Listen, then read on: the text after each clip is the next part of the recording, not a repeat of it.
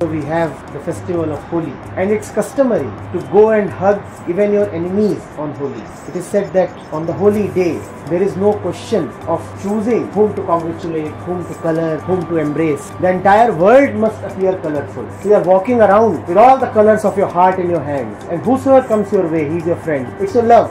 In fact, it's your obligation to color him. If you don't do that, you are rude. Can the mind be immersed permanently in colors of Holi? Could you be going around with colors in your hands, in your pockets, in your cargo, in your eyes, in your heart, always? You see, there is this old fable, an old myth. It comes from the Vishnu Puran.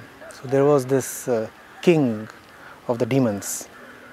His name was Hiranyakashipu, and he prayed to Lord Brahma, a prominent god in the Indian Trinity, the Hindu Trinity. And he really prayed hard and performed austerities, and he was very insistent, very determined, and his prayers were answered. It is said God appeared in front of him and asked him, "What do you want?" And he said, "I want immortality." So God said, "In what way?" He said, "I should not be killed in day or in the night. I should not be killed indoors or outdoors. Neither handheld weapons nor projectiles should be able to kill me, neither astra nor shastra. Neither man nor an animal should be able to kill me, and I should be killed not on land, not in the sea, and not in the air. So practically, please bless me that I never be killed." Now this fellow turned very arrogant, and in his kingdom he declared that God should not be worshipped. Only the king should be worshipped, and if somebody dares to defy the king, he would be slaughtered. And everybody fell in line. Everybody did as the king commanded, except for the king's own little son. And this little chap said, "Nothing doing. Truth is truth, God is God. You are just a mere mortal. I'll not submit to you. If I have to bow down, I'll bow down in front of God, not in front of you. You are just an arrogant king who has attained a bit of power. I do not subscribe to all this." The king got really furious. First of all, he tempted the little chap, and then he threatened him, and he did whatever that could be done with a little boy, but he didn't succeed. The boy was adamant. He had a lot of faith, a lot of stubbornness as well. So the king called his sister by the name of Holika. You see how the names are related? Holi, Holika. So this sister comes over, and she had an extraordinary power. The power was that she could not be killed by fire. Fire could not burn her. That is the power she had. So she too tried to tell a few things to this little chap, but he didn't listen.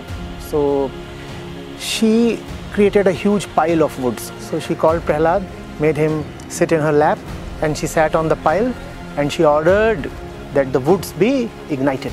And what was the plan? Not merely to threaten him, to actually kill him, burn him down. Such a vicious plan. So everything seemed to be going as per the plan. The woods were set on fire. But something very unexpected happened. What? The little kid survived. The woman got burnt, reduced to ashes. It was a miracle. Now the king got really furious. Not only has he lost his sister, his ego too has been very badly hurt.